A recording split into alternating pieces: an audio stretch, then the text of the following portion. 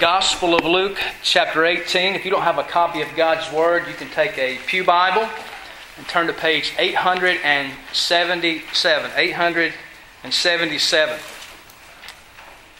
Today, we're going to be looking at a short passage, verses 15 through 17. I had Richard read what comes before and after that so we could get the context of that. I'm going to talk about that a little bit, but the main focus today will be verses 15, 16, and 17. We're going to be dealing with the subject of let the little children come to me.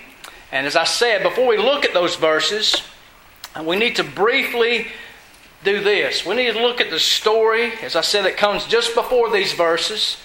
And we also need to look at the story that comes immediately after these verses. In verses 9 through 14 that we heard read earlier, Jesus tells the story of a Pharisee and a tax collector praying in the temple. In that story, Jesus spoke about a man who was very confident of his status and his deeds before God, but who left his time of prayer not declared right with God. On the other hand,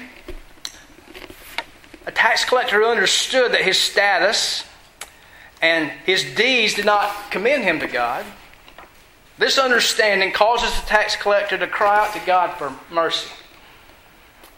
And what does Jesus say about him? He went down to his house justified. He was declared right with God.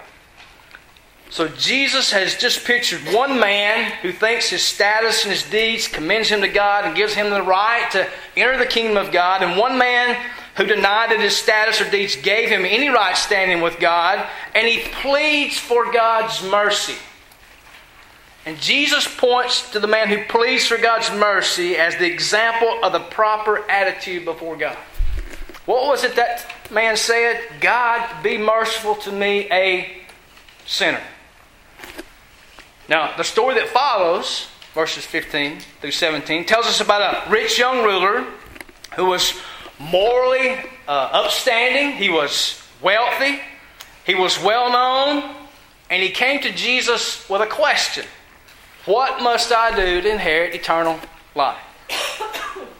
Now, the rich young ruler thought of himself, as you heard the verses read there, he thought of himself as a lawkeeper, someone who was good and upright and obedient to God's law from the very earliest days of his life. He didn't leave that part out, did he? Oh, I've done this for a long time.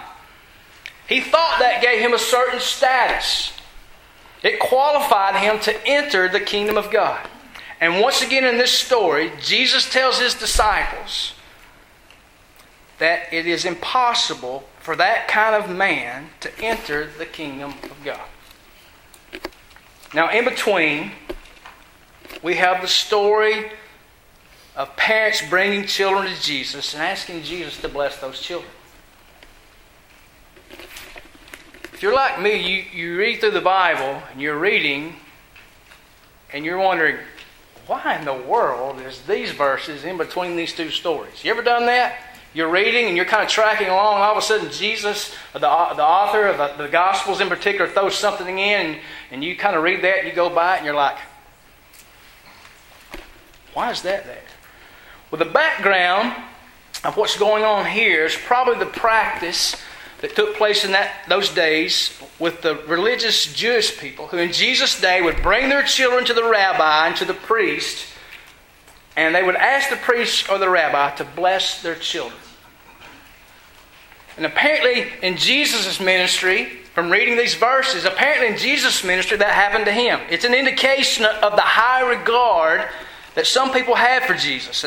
And they would want to take their children to him for a blessing as they would with the priest or the rabbi. Now, again, we should be asking, why has Luke put this story about Jesus blessing children and then saying that the kingdom of God belongs to such as these, and only those who enter like a child will enter it? Why does Luke put this story in between those other two stories? Here's what Jesus is doing. He's showing you the attitude that you're to have in order to become a follower of Jesus.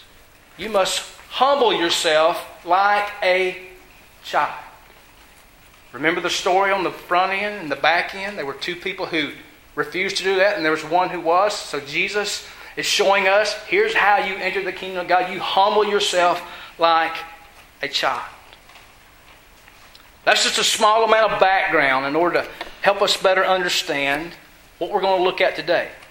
So let's go to the Lord in prayer and ask Him to help us understand as we study His Word. So let's pray.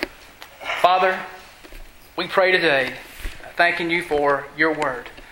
And I pray today by Your Spirit and Your grace that You would help us to understand, God, what we have before us here today. And as we understand it, God, I pray for Your grace to apply it and to live it out in our lives as those who would profess You as Lord and Savior. Help us to do that today, I pray. In Jesus' name, amen.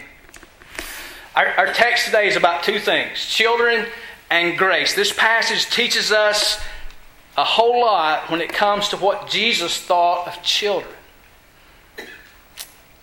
And this passage as well teaches us about the gospel of grace. Those are the two things going on here. Jesus is talking about children, and He's talking about the gospel of grace. Today I want us to learn about the need to minister to children, about how to bring children to Jesus.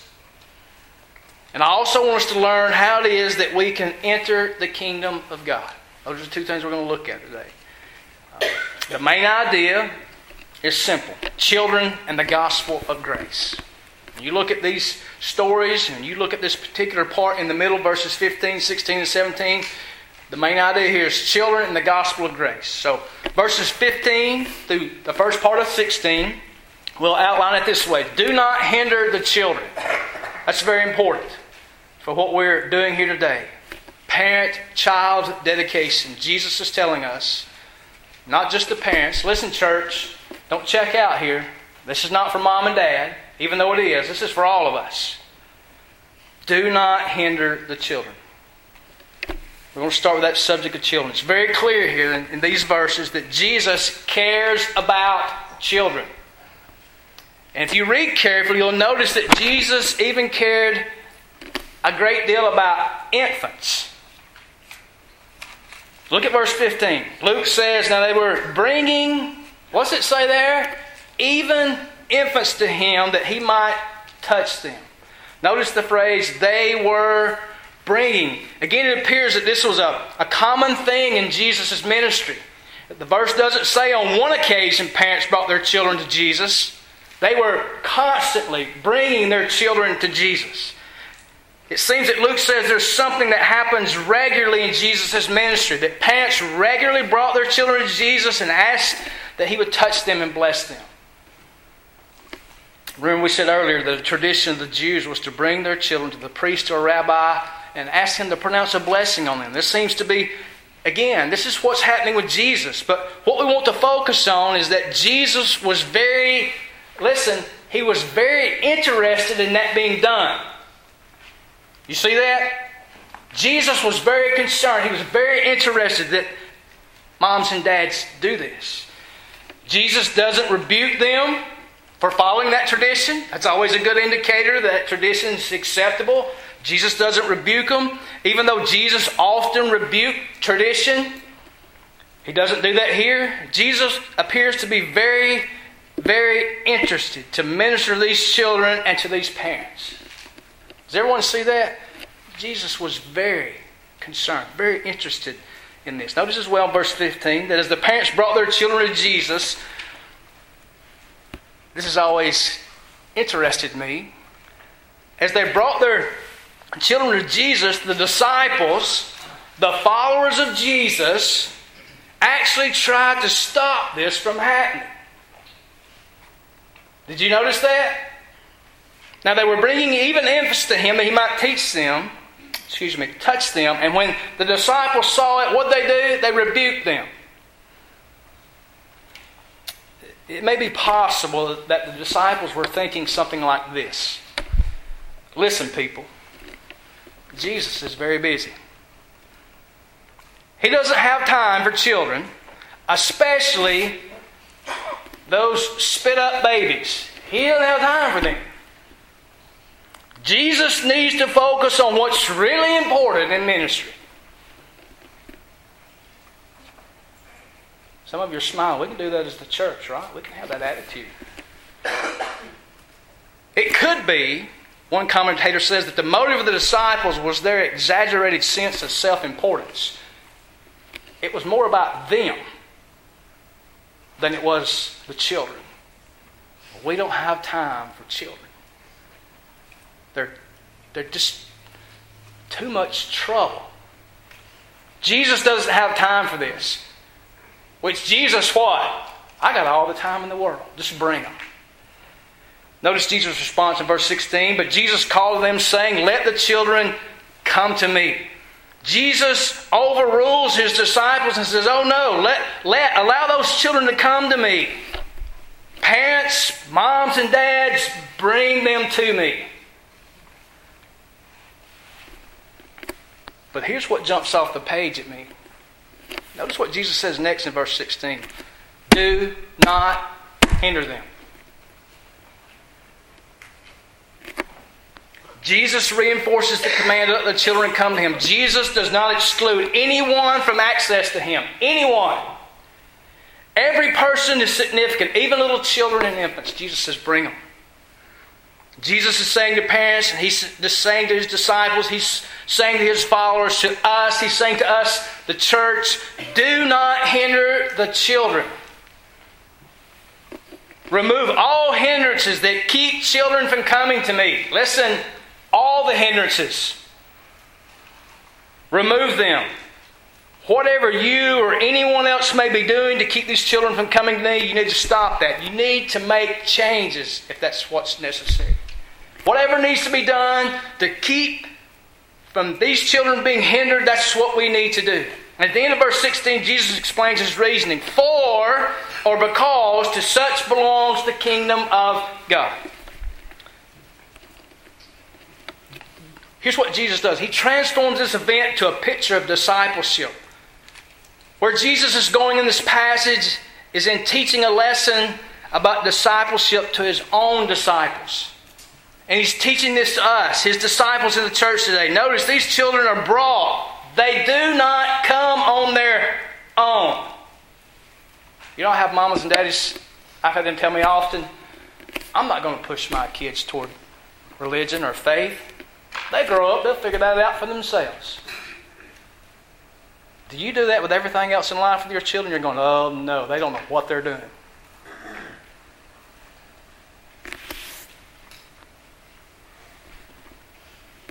And with that said, I want to be careful here. I'm not suggesting that the intent of the passage is the spiritual response of the children. Or just bring your children and dedicate them, which is a good thing to do. Don't just bring them and dedicate them and ask Jesus to bless them, and they're set for heaven. And I'll talk more about that in a minute. Jesus is eager to receive them, suggesting His desire to have them exposed to Him and the gospel at a very early age. That's what He's doing here. Listen, your children are a lot smarter than you think they are. Right?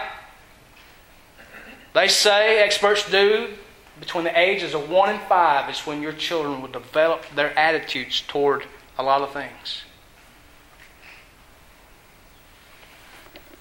Jesus is eager to receive them. To fail and bringing them carries with it the consequences for children who do not demonstrate a spiritual response to Jesus. Do you see that? He's not talking about, oh, bring them and I'll bless them and they go to heaven. He's saying expose them to me in the gospel. If you don't do that, it very well could turn out that they'll never respond to the gospel. Jesus is interested in ministering to children. And might I add, He's interested in ministering to children here today. Jesus is interested in the souls of your children, parents. Do you realize that the soul of your child is more important than who they'll marry, what career they decide to go into, or where they go to college? You give them all that and you don't give them Jesus, here's what I say, shame on them.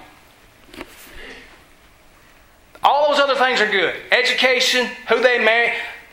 Listen, if they know Jesus, that will impact everything else in life. You get them there, and chances are they'll make good choices, along with you continuing to guide them. We need to ask ourselves, parents and church, how do we bring our children to Jesus? How do we answer that question? How do we do that, preacher? How do we do that? First, we heed the warning of Jesus. That's the first thing. Do not hinder them. Do you see that? Don't hinder them. How do I not hinder my children? And how do I bring my children to Jesus? One way to answer that question is bring them under the means of grace. And by that I mean that God has provided the means of grace whereby He draws sinners. And by the way, your children are sinners, right? If you don't think it, just wait. They'll prove it right.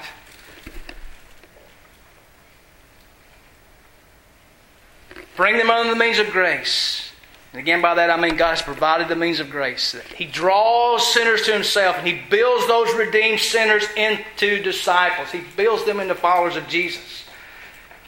But that don't just happen because we want it to happen. We have to do what needs to be done. We've got to do what keeps from them being hindered. I want to share with you some of those means of grace. Now, on the inside part of the pew there are 2 sheets of paper, identical, on most of the pews. If you are a parent, take one of those, of smaller children, okay? And if you don't get one, you come see me and I'll make sure you get one. Just whoever's on the inside, take that, pass it down to a mom or a dad, and y'all kind of share that. It's front and back, full sheet. I didn't want to take up and waste a lot of paper to put everyone one in the bulletin. By all means, if you want one, come see me. I will get you one. I want to point you in the direction of how you bring your children to Jesus and how you raise them to be disciples of Jesus. These things show you how to bring your children to Jesus. These are not exhaustive. I'm going to read through some of these. Depending on how quickly I go through them, I may do all of them. 15 ways parents can commit to raising their children in a Christ-centered home, thus bringing them to Jesus. Remember, don't hinder them. Whatever you're doing to hinder them, stop that.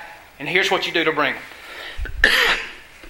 And I'm just going to read these. Parents, make church attendance a priority over all extracurricular activities. Extracurricular activities are important.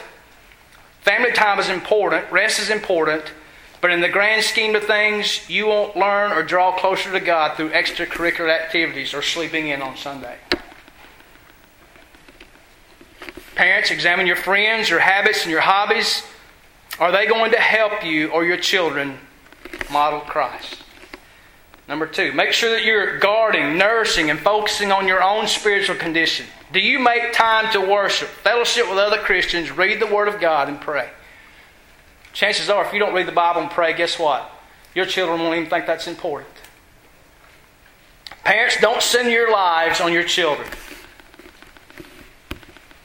This is, as it says here, a controversial subject. Don't misunderstand what we're saying. You should always love your children, but they should never be the central focus of your lives. If you're committing to raising your children in a Christ-centered home, it's pretty hard to do that when your children are occupying that spot.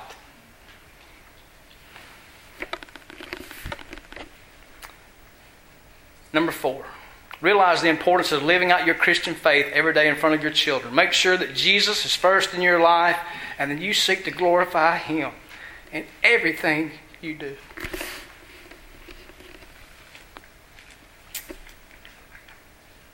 I've told this story several times. I learned how important the Bible was by watching my own daddy read the Bible.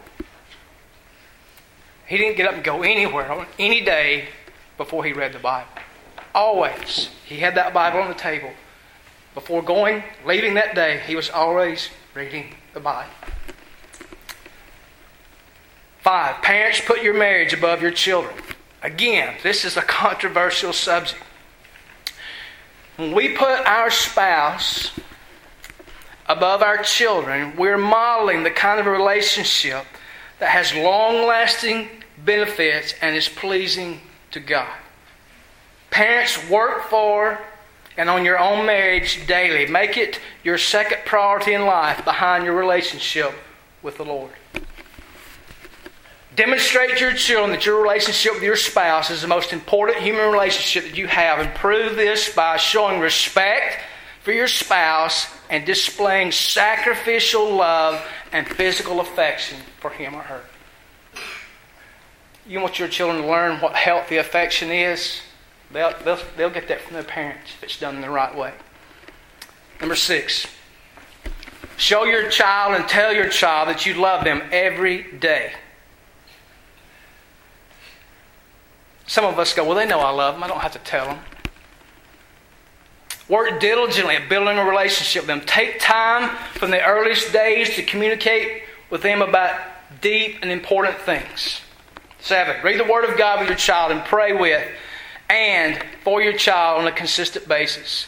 Let me challenge you dads here today. That's your responsibility, to take the lead in a home, to gather your family consistently and read the Bible. I'm not talking about preach a sermon. I'm talking about reading the Bible and praying with your children a prayer based on what you've just read. If you need some help to learn how to do that, you see me. I have a book here. We'll teach you how to read the Bible with your children. Now dads, I remember when I did this, when I first did it, I felt, I've been a Christian for a while, but I'm thinking, I don't read the Bible with my family. I need to start doing that. And there was some shame there, right? What is my wife and my kids going to think when Daddy comes home and says, sit down, we're going to read the Bible? Don't worry, dads. Your wife will love the fact that you do that. And wives, let me encourage you. Encourage your husband when he does that. Don't say things like, well, it's about time. Encourage them to do that. Number 8, don't bail your children out of the consequences that arise because of their own actions and choices. It's essential for them to learn that sin has consequences. You will not always be there to rescue them, and you should not enable them. Number 9, teach by example that Christ expects us to be presenting our bodies to Him as a living sacrifice. The world teaches that it is all about us, breeding those who love themselves first and best. Give them opportunities from their earliest years to serve others, those inside and those outside the church. What our children talk about here today, they went to serve other people. Teach them to respect others. Show them by example that it's the soul of another person. Don't miss this. It's the soul of another person they should value and not that person's outer shell. It's the soul of that person that matters, folks. It's not what they look like, what they have, what they don't have. Part of showing respect for others involves, on their part, modest dress, inclusion, encouragement, forgiveness, praise, and setting a godly example. Quickly, impress upon your children the brevity of earthly life. God compared it to a vapor. Examine your desire to accumulate things. We must demonstrate to our children by our actions and priorities that material things will never be enough and they will never satisfy us. Some of you younger folks, come talk to the older folks. They'll tell you. Help your children understand that this earth is not our home and we should not treat it as such. 12. Demand and command respect from your children. If they do not respect you, whom they can see, how will they ever be able to respect God, whom they cannot see? Do you live in such a way that you are worthy of their respect? Do you say one thing and yet do another? It's not do as, what's the saying? What he said. Do you say one thing and do another? Even a young, listen, are you listening? A young child can spot a hypocrite. They're not dumb. They know what a hypocrite is. They may not know what that word is, but they have the concept. Teach your children that pleasing God is their ultimate goal. To do this means sometimes being alienated from the crowd. Sometimes it's just not favorable with people in the world to be a Christian. Sometimes you're going to be ridiculed and persecuted and made fun of. You need to teach your children that. Make sure your discipline is consistent and abounding in mercy. It's easier to build children than to repair men. Parents, make your home your full-time ministry. Church is 2 to 3 hours a week. Myself and your Sunday school teachers only get what? An hour? You're like, well, it depends on how long you go on Sunday. Hour and a half.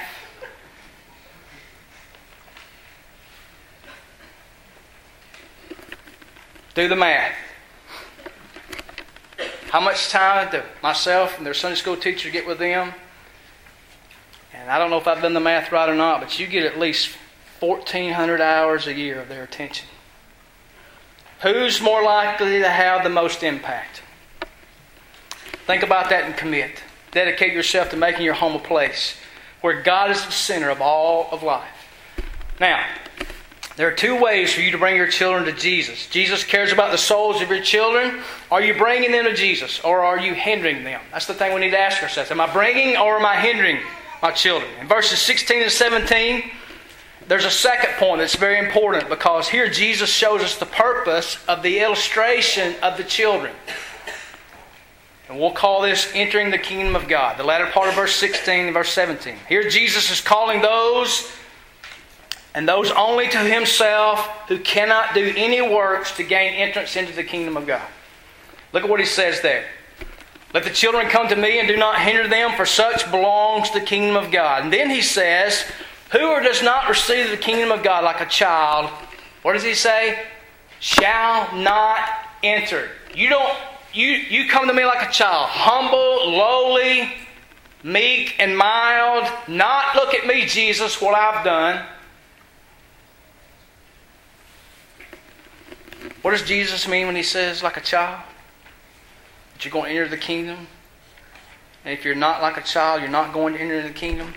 We need to understand something of the culture in which Jesus is in. When the disciples say, don't bother Jesus with these children, they're showing a common attitude that they had in the first century.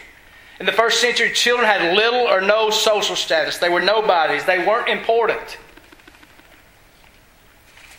Children could not even begin to claim by their deeds the right to enter the kingdom of God. Now, where does Luke record this story? In between the stories of 2 men who thought they were very important. This story is between the 2 stories of men who claimed by their deeds the right of entry into God's kingdom. Here's what Jesus is telling us. These little children, they don't have the status or the deeds which would give them the right to enter the kingdom. And for that reason, no one who claims to have the status or deeds to enter the kingdom can enter into the kingdom. No one.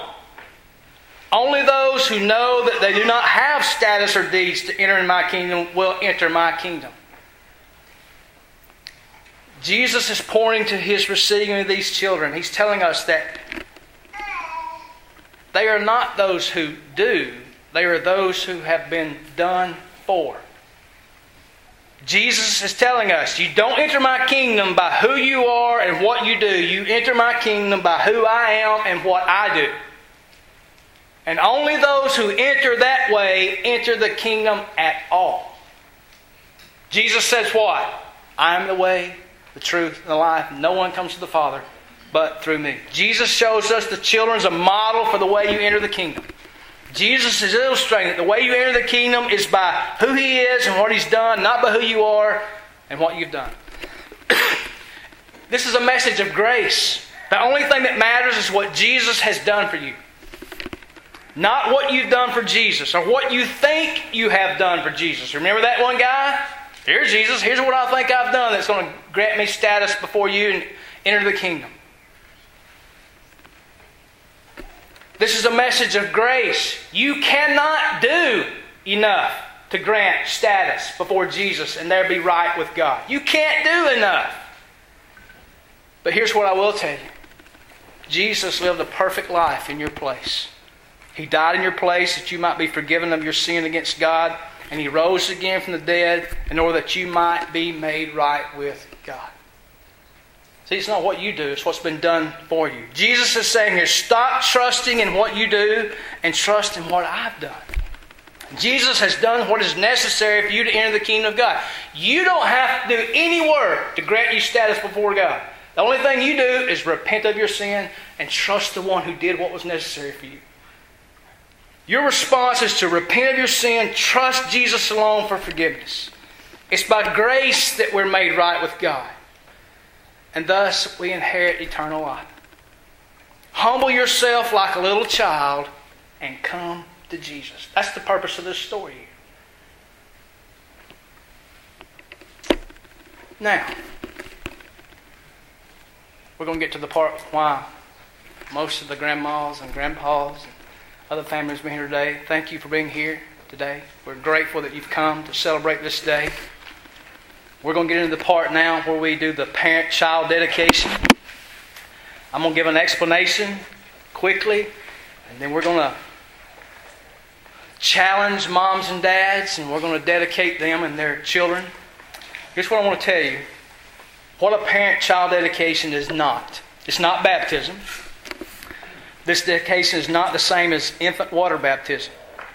The purpose of water baptism is to symbolize the truth that it is the death, burial, and resurrection of Jesus that brings salvation to one who has believed in Him. Although some Christians participate in infant water baptism, it's not necessarily from a biblical viewpoint.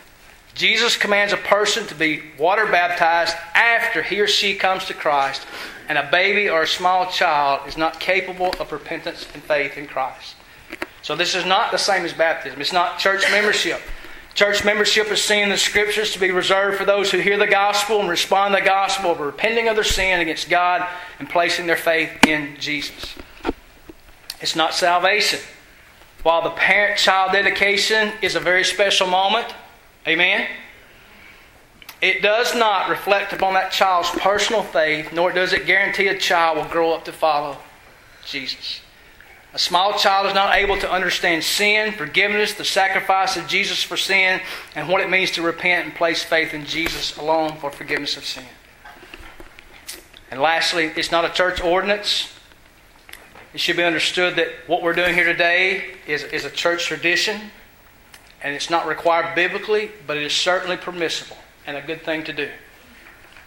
It's not to be considered an ordinance or the same level as communion or baptism. So, what is parent-child dedication? Why are we dedicating these children? The parent-child dedication is a covenant and a commitment between the parents and the congregation. That's what we're doing here today. Parents, what we're doing today is called parent-child dedication because both parent and child are being dedicated. Parents, you are declaring that you take responsibility seriously and you're committing to raise your children in a God-honoring manner. That's what you're doing today. Christian parents, by way of child dedication, dedicate themselves. Parents, you're making a vow before God and others to raise this child to the best of your ability according to the Word of God. In doing so, you promise to teach and train the child in the Word of God, which reveals to us the ways of God.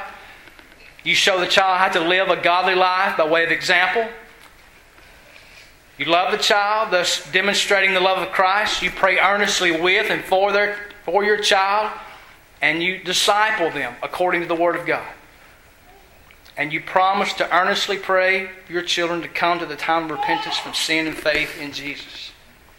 Congregation.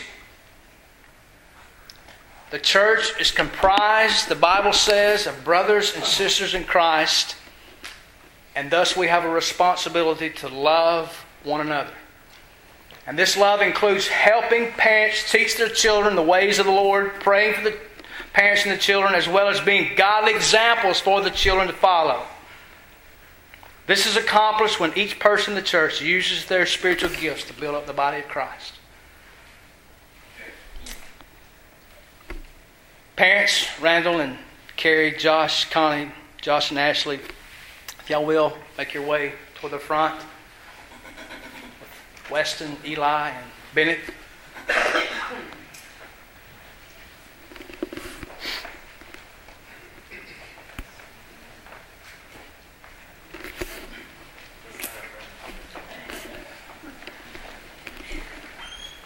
I'll just stand across here facing me.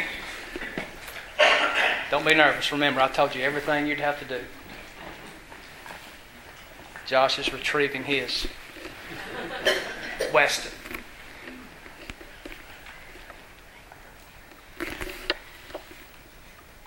There he is.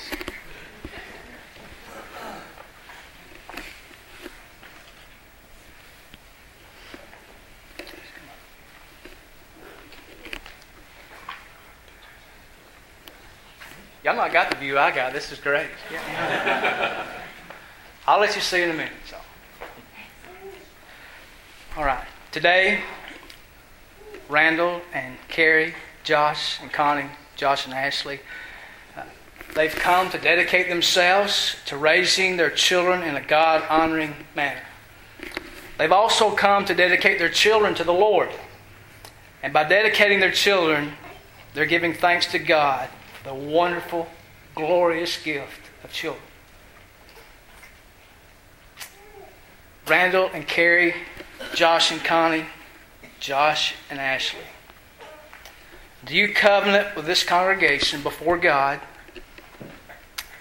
to raise Bennett, Eli, and Weston in the instruction of the Lord by nurturing them in a joyful submission to Jesus Christ and a love for the church through the modeling of these things in your own life as well as the continual teaching of God's Word? We do. We do. Right. Parents and children, I want you to turn and face the congregation. Congregation, let me give you just a minute to look and kind of take it in, okay?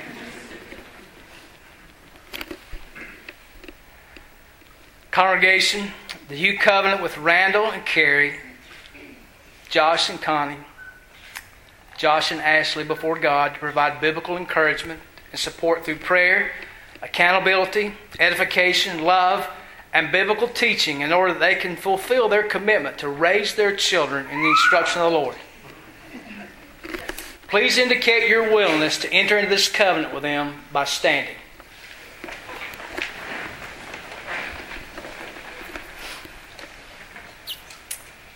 Randall and Carrie, Josh and Connie, Josh and Ashley, look at all the people that are standing.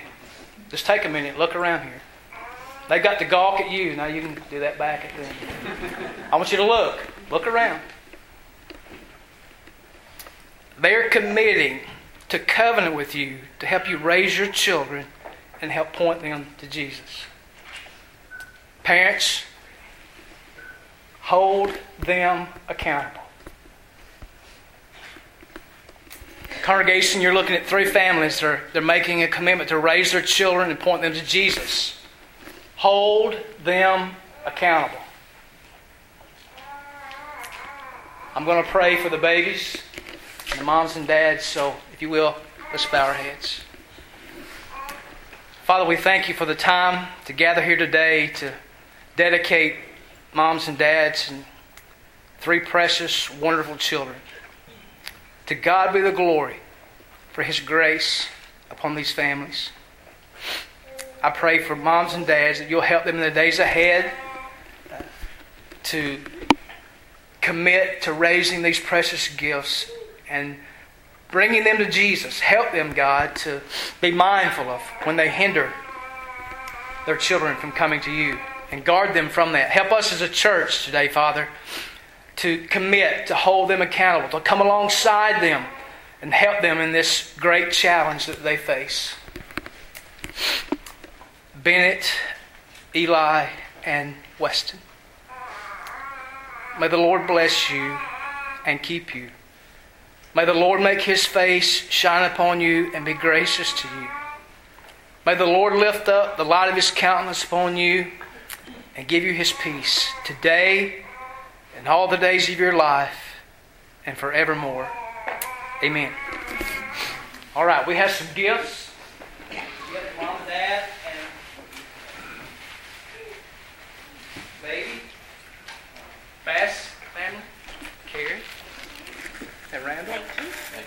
Bennett.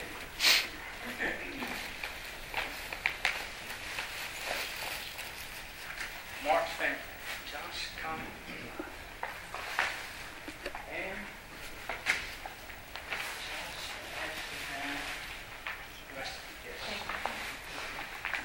these are gifts from the church. And church, you may be curious as to what they received. Bennett, Eli, and Weston have received the Jesus Storybook Bible. You're like, well, they can't read yet. Remember what I said, moms and dads? You can read this. Can I tell you something? This is a children's Bible, but I'm going to tell you something. I've read this. This is good. This is good. And moms and dads received 5 things to pray for your children.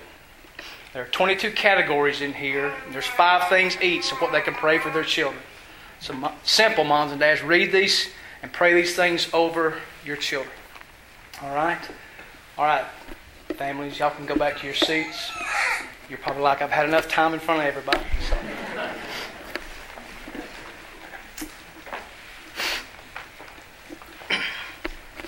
I'm going to ask our musicians if they'll come, and we're going to